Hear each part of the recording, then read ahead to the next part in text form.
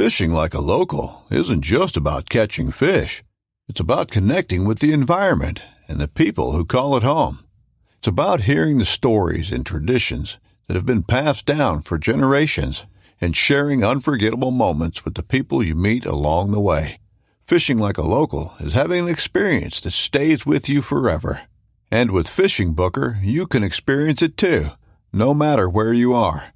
Discover your next adventure on Fishing Booker.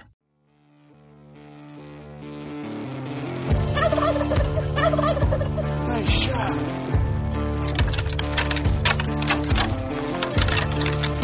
Here comes a shooter. Shooter. Big buck.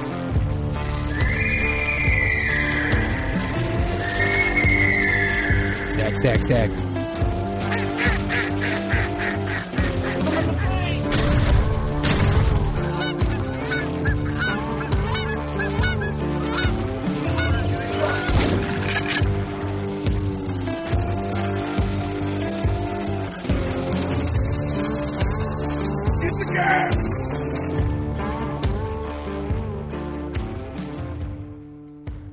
Here we are again at the 2020 Connecticut Fishing and Outdoor Show at Mohegan Sun here on the Outdoor Drive podcast.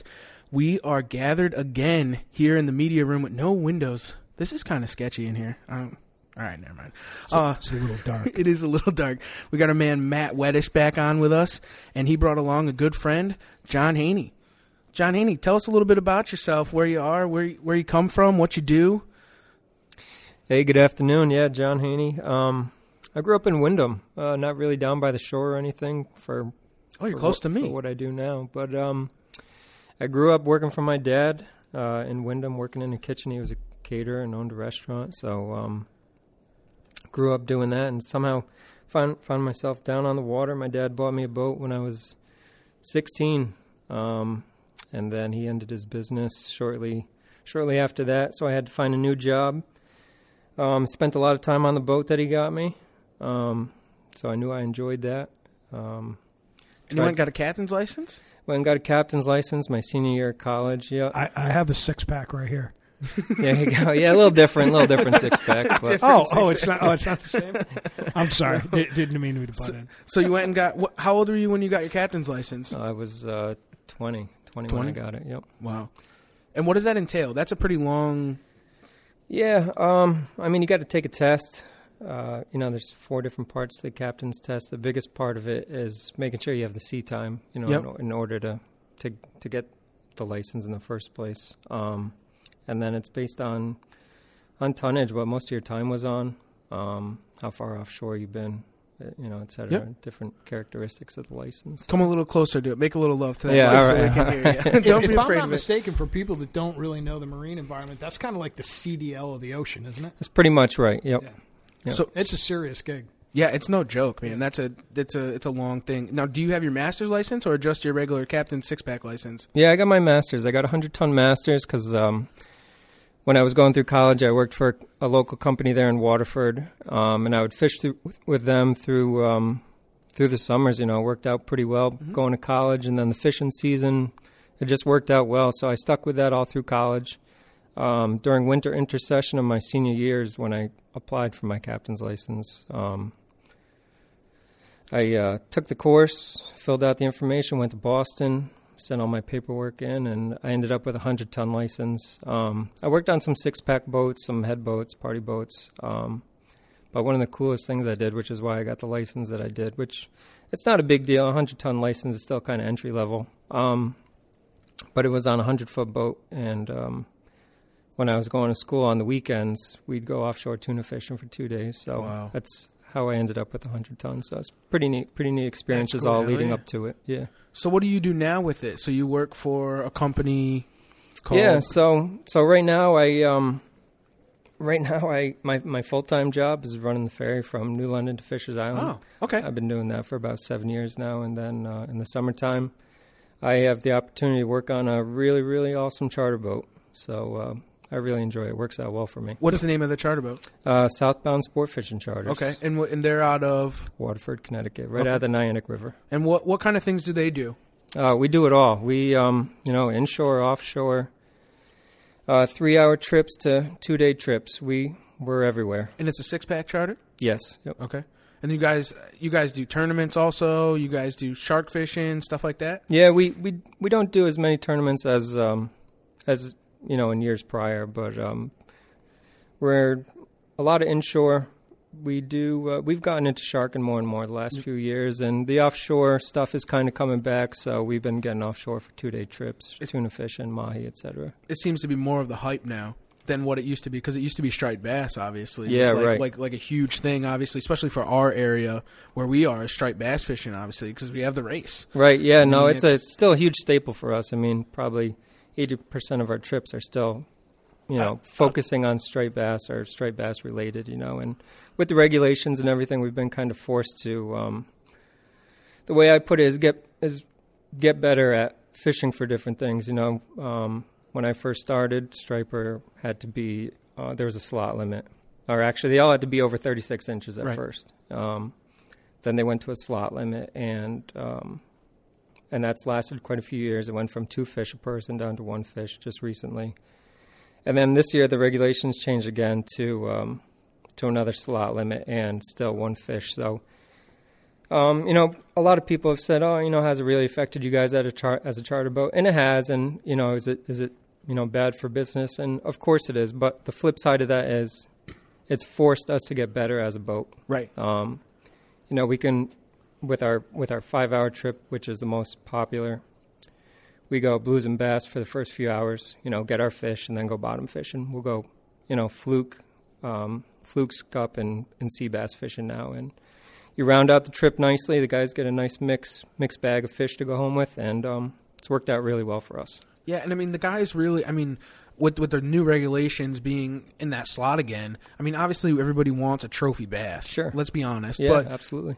They don't, to eat that's not a very good table fare fish. People, I don't care what anyone makes a great chowder. Right. Yeah. Everything makes a good chowder. It really does, dude. No, it holds up. Makes for a great picture, but yeah, if you're looking for table fare, you're looking for the 28-inch fish. And the bottom fish. Like I said, it's forced us to get better, but people really appreciate it. We put in the extra effort. It's a lot of gear to have on the boat, a lot of preparation as far as having bait and making sure you're taking care of the fish as you're catching them. A lot of these fish, well, not a lot of fish, but especially bluefish, they got a bad rap. But the people who are complaining about them are the guys who, they catch them, they put them in a burlap sack, they don't bleed them, they're sitting in the sun for 5 hours. What do you think it's going to taste like? So we put a lot of effort in on the boat, and the people appreciate it. Have you ever caught black sea bass before? No, well, we'll catch a few for you guys can. Now that's good eating. But you have to remember, black sea bass back in the day, nobody even knew what it was, or it wasn't even a table fare. It was kind of like a lobster of the fishing world. Yeah, right. No, it was a real treat. People would bring it into the dock, and they'd be like, no, I'm not going to buy that. That's black sea bass. Do you have bluefish? And you're like, what do you mean? But, this is before my time. You hear all the stories from all the old fishermen, and they would say that, they want bluefish. That's what they want to buy. But that was the shitfish at the time. Mm-hmm. And that was what built the fishing industry around us was bluefish. Man. These big head boats were going out and catching bluefish. Yeah, we're lucky to have them. Like I said, a lot of people complain about them, but if we didn't have them, what do you do for a whole day? We're lucky to have the resources we have. We're lucky to have the striper. We're lucky to have the bottom fishing that we do. And I'll tell you, they do a cool. A lot of guys are snapping wire. And, they're snapping wire, they're bottom fishing or jigging or something like that. But you guys run a spoon that is just killer. Man. Yeah, we've gotten big into that. We were catching fish on slack tide, which once the tide goes dead, pretty much feed goes dead, everything. And I was really surprised. I'd fished this type a little bit. But, John, tell them a little bit about that spoon gig. Yeah, man. So we got into these bunker spoons probably 3-4 years ago. For striped bass, for catching trophy striped bass. So it was actually new to me, too. We experimented a couple different setups for the best action, and we settled on one that we liked. And once you get everything down pat, settled in, rod, reel, how much wire you're going to fish, and, you can change some aspects to the bunker spoon that make it fish a little differently. But once you get dialed into all that, it is really neat. It's ugly. And I mean, I could tell you, I've fished since I was saltwater fishing since I was 15, and I've caught more big fish, over 30 pounds, in the last 4 years since we've been using this type of method. I've caught more fish over 30 pounds in the last 4 years than I've caught in the previous since I was 16 years old. And just trolling the bunker spoon. Yeah, yep. It's insane how effective it actually is. It's super effective. Yeah, it's really neat. And something else, I don't know if you guys do it, but something else that's very effective, and you wouldn't think that it's effective, because even looking at a bunker spoon, you're like, how is that going to work? You know, but when the way that it works in the water and the things and the reaction is insane. But also the other thing is a tubing worm. You're like, geez, I can't believe how effective this actual lure is. Like, it's insane. Like you're saying, putting big fish on the boat, that's a way to put big fish on the boat. And it's to get it in the getting it in the zone where those fish are and effectively using it, it can really produce very big fish. Yeah, a friend of mine, he's pretty big into the tubing worm, and he had a very good season last year. Who was that? You can drop him on. Captain Seth from the Otter. Seth's one of my really good buddies. Yeah, Seth's a good guy. We had him on earlier. I do some hunting and fishing with Seth myself. Yeah. Yeah, he's very effective with it. And that's actually more or less who I watched throughout the season, being stuck on a headboat. So you get to watch them. Yeah, same here. I know. It's cool when, especially if you're friends with them, but just seeing what everybody in the industry is doing, I think you can learn a little bit from everybody if you're willing to pay attention. And I think that everybody, the brotherhood of banding together, no matter where you come from, what boat you work on. I know a lot of the old school, I know we're going to go down a rabbit hole here for a second, but the old school guys that the old captains, and you see them all, and a lot of them are here from a lot of the headboats. There's a lot of animosity between one another, and you see the younger generations, like the deckhands from boat to boat to boat, and they're always talking and spreading word among each other, and it only makes a place like this a greater place, or the boat's a better place, because you have those certain people that you can call on during the day, and I bet you have your own that you can call on and just say, hey man, what's going on here? Where's the bite? Yeah, man, and it makes it better for everybody, because everybody's customer is happy. Exactly. And it just makes a better feel for everybody. Yeah, we all have a common goal, and the bigger the network, all the better. Yeah. So you guys do something really special, man, and I definitely want to bring some big light to this. I'm going to botch the name on this, but is it bass and tackle? No, block and tackle. Block and tackle. That's what it is. Can you explain that a little bit to us? It's the block and tackle. Basically, that was kind of my gig. What we did is, I was thinking, basically, we'll take people out. If Southbound will take people out to Block Island. And, if you want to go out there or whatever, they'll do trips up the Connecticut River. They're not just a fishing boat. It's a 42-foot custom sport fisher, man. This thing, it's slick. It's not your down and dirty fishing boat. This thing is a machine. And it's a dialed-in boat. And so I was thinking about this whole deal about, Whenever I do like an outdoors thing, whether it's fishing, if I'm going trout fishing or if I'm going hunting or something like that, I bring a grill, and I bring beers, and at lunchtime we have a big time, we always go in there and do stuff. So I'm like, all right, you get on the boat and everybody kind of goes fishing or everybody goes hunting or everybody does whatever. And I had a client that was up in Maine that had a bear hunting outfit. And they said, how do I make myself different? They're right by the coast. I said, every bear guide service out there bear hunts. And that's all you do. So what is going to stand you apart? What's going to make you different? So they were close to the shoreline. They had friends that were lobstermen. And I said, how cool would it be to get on a lobster boat?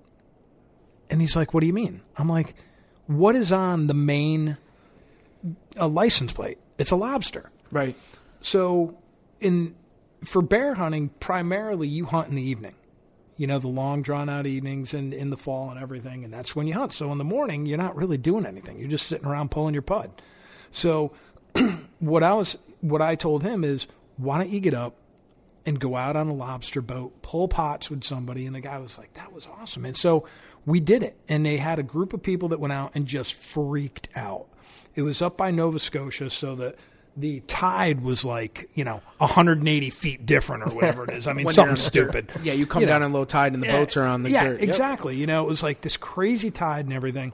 And it was just a really cool experience. I mean, they were throwing back lobsters that were like freaking 2.5 feet long because they're notched females. Right. And you learn all this idea about, the loyalty to these guys and everything. And we got back and everybody got to bring home a lobster for dinner and everything. And it made that bear hunt an experience. And I like to try and make all that stuff an experience. So I'm like, all right, well, Block Island is like a destination. Right. And it's such a great party place and, great food, great cocktails, great vibe. Just everything about it is cool.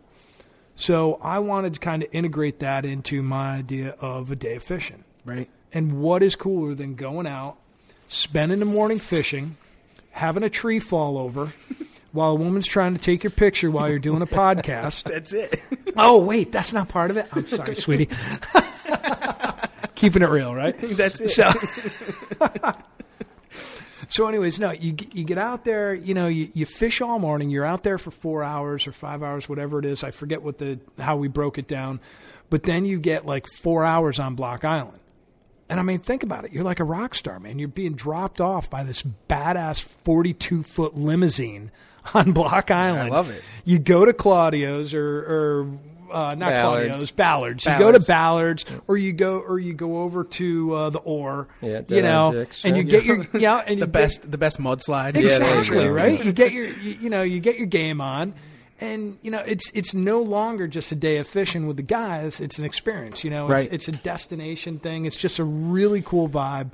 And, people have been digging it. It's a cool gig, especially the corporate deals. I mean, the corporate deal, when you can whip out a corporate card on Block Island, it's always a bonus. Absolutely.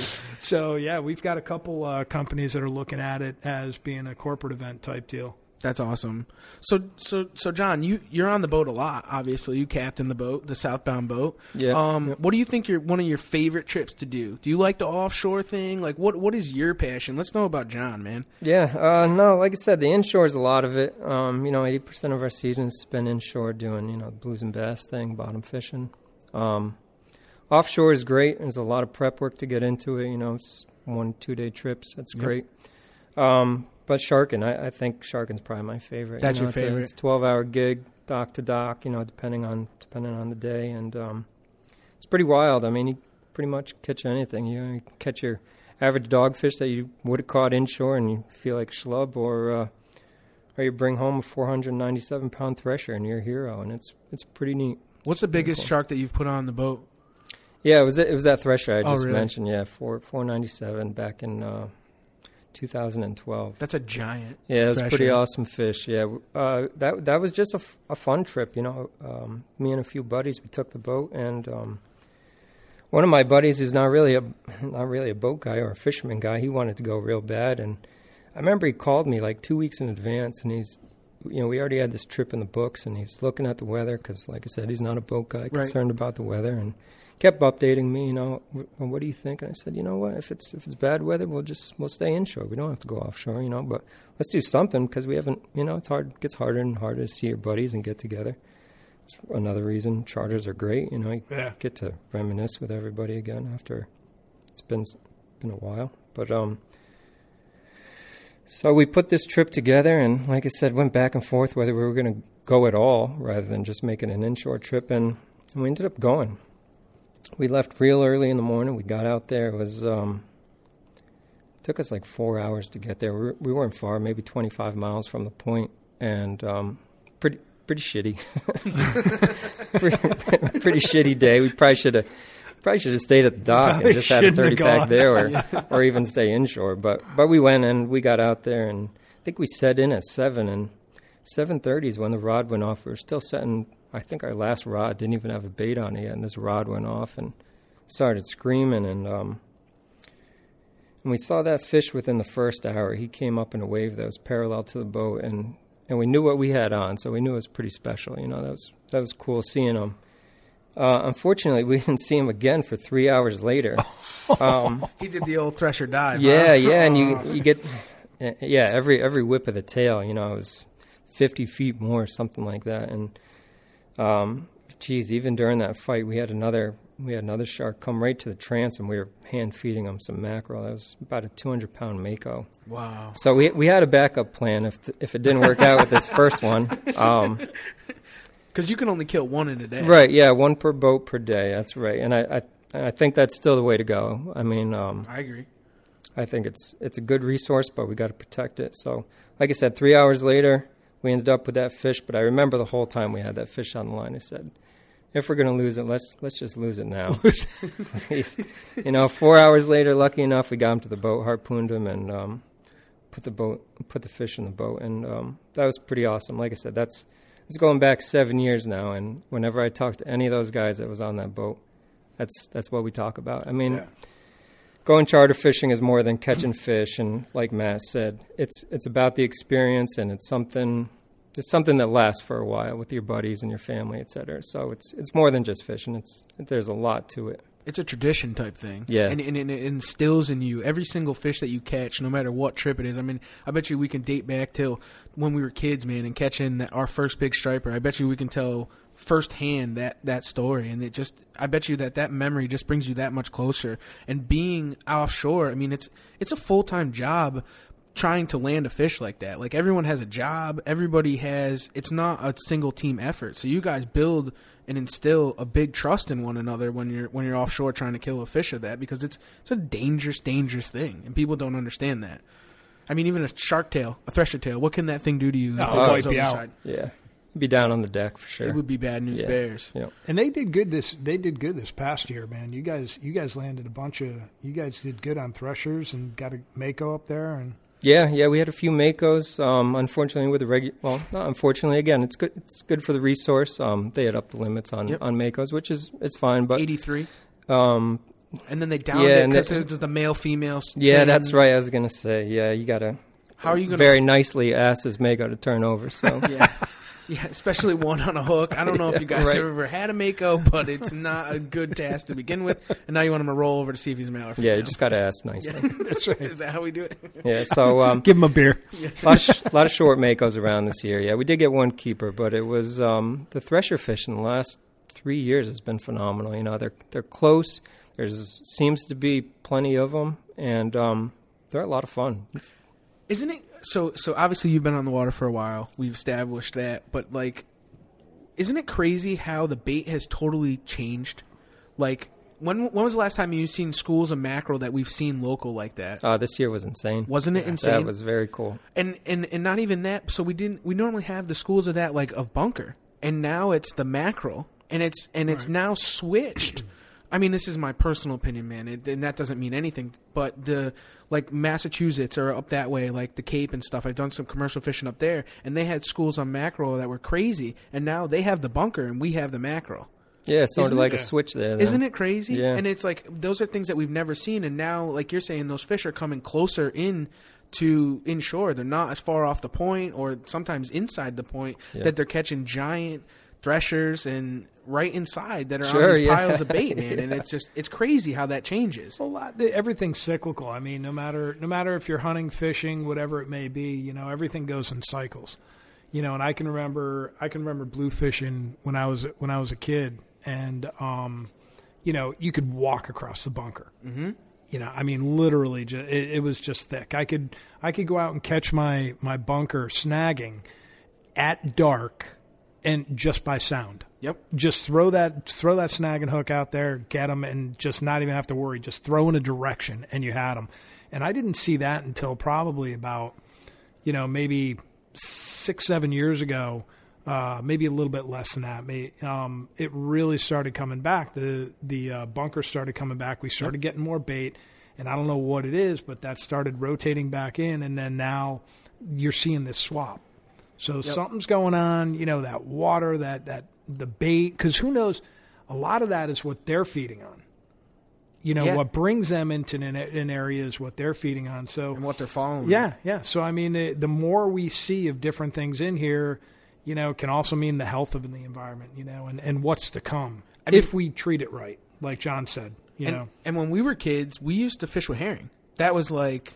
On the trails. Yeah, man. Do you remember those days? Like oh my that God. was, and we can't even bringing it back a little bit more when we could fish with Elwise for bass. Oh God, you know, like that was back in the day, and those things have now diminished, and we don't have those. And then it went into the bunker, and now we're starting to lose the bunker, especially in our local fisheries and some of our rivers and stuff. And now it's the mackerel, and it's just crazy how it has changed. With that, now the regulations are changing with the bass. I mean, do you see that that's going to make a big change for you as being a bass fisherman? Like I touched on earlier, of course it's going to affect us. You know, there's people who are out there who are just, you know, trophy hunters. They want the big fish. They want fish over 40 inches. You know, they want them 30 pounds or heavier. We only want big fish. All right, well, yeah, thanks. Me too. It just made my day a lot harder. Me too. So, you know, of course that's what we want. But like I said, it's good for the resource, and by regulations changing, I think it forces you to be better. You figure out something else to do. All right, I know we can only keep one bass. You know, bluefish went down for a creel limit. You know, it used to be 10, went down considerably for recreational guys, went all the way down to 3 this year. Right. For the charter and head boats, you know, it's staying at 5, which is good.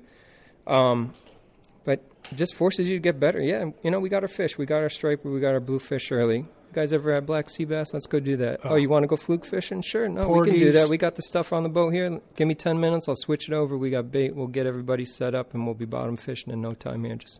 And I'll tell you, when you go home with a bunch of bags of meat, it brings them back. Dude, when you're not sitting there going, okay, I got this striper, and I'm going to cook it and whatever. I'm going to do it on the grill or whatever you're going to do with it. When you go back with that sea bass or you go back with that porgy, oh my God. And people, those are like junk fish. It is like people so would think good, at dude. first like porgies. It's stupid. Yeah. They're so good. You know, and not to interrupt you, I know you're just about to say something, but a guy he's no longer with us anymore. You know, he fished for a long, long time. He had a really successful business. I got to fish with him for a few years, and he said, said something that stuck with me. He said, you know, you're not just a charter boat captain. You're not just a charter boat mate. You're not just working on a party boat. You got to be an entertainer. You know, fishing isn't always good. So, you know, you got to keep them busy, and I'm a firm believer in that. I think he was absolutely right. You're an entertainer, and you know, when you're on the charter and things are slow, you gotta keep them busy. You gotta put in the effort and keep them excited, and that's a big part of it too. You know. Yeah, and they're there for a good time. It's not always the fish. The fish adds a bonus to it, but a lot of people that, especially on a 6-pack, man, it's more or less the outing, the tradition, the people that are gonna, you know, they're gonna remember. It's a group of guys. They're gonna remember your smile. They're gonna remember the family. things that you said, the jokes. I mean, a lot of them are crappy jokes because we tell them over and over and over again, but they're still great things. So I got one question for you: is what drives you to do this every single day? Because it wears on you after a season. It'll kill you, and it definitely beats on you. But what drives you to keep continuing to come back to the boat? Oh, every no, single it doesn't. day? John, you're lucky. You fish every day. No. Oh, yeah, you live the life. Don't even get me going, because I bet you me and John could go on for hours about that. But go ahead, John. Well, you know, the story's maybe a little different for me. I feel I'm pretty fortunate. So I didn't grow up fishing. I didn't grow into a fishing family. Like I said, I was almost far opposite as you could be. You know, I'm not a farmer, but grew up in a kitchen working for my dad, and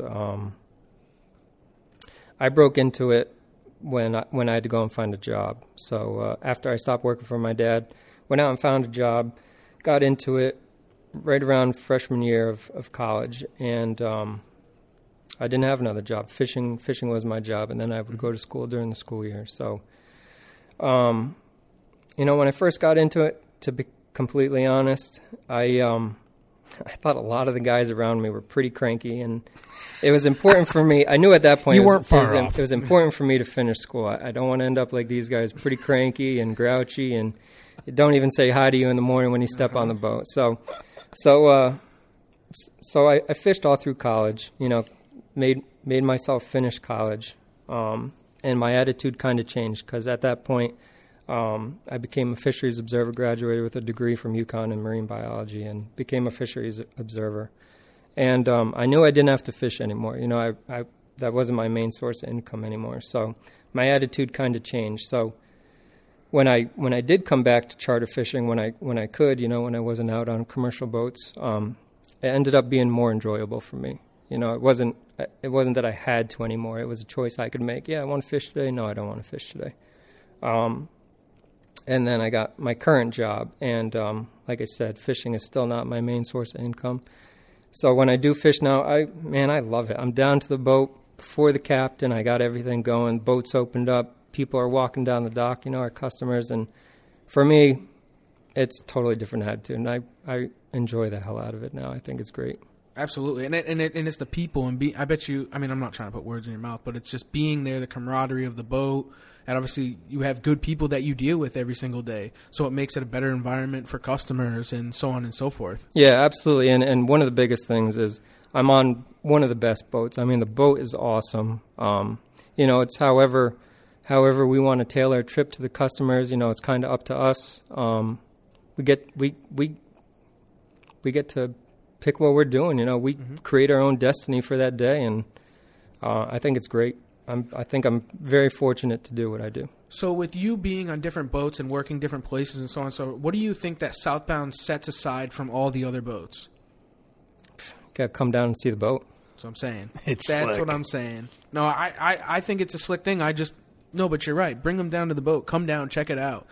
Is there a spot to find them online? Yeah, you go to sbfishing.com. Shows all our rates, trips, and if you don't see something that you're looking for, just give us a call and ask. We'll be more than happy to tailor a trip to you. Like Matt said, we don't even have to go fishing. You want to go cruising, you want to bring your family down.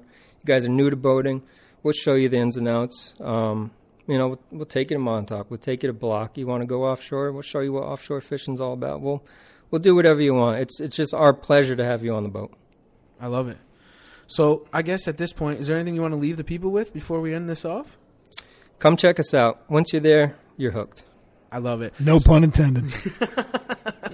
So I love it. I want to thank everyone for taking the outdoor drive with us and spending another time with us here at the Outdoor Drive.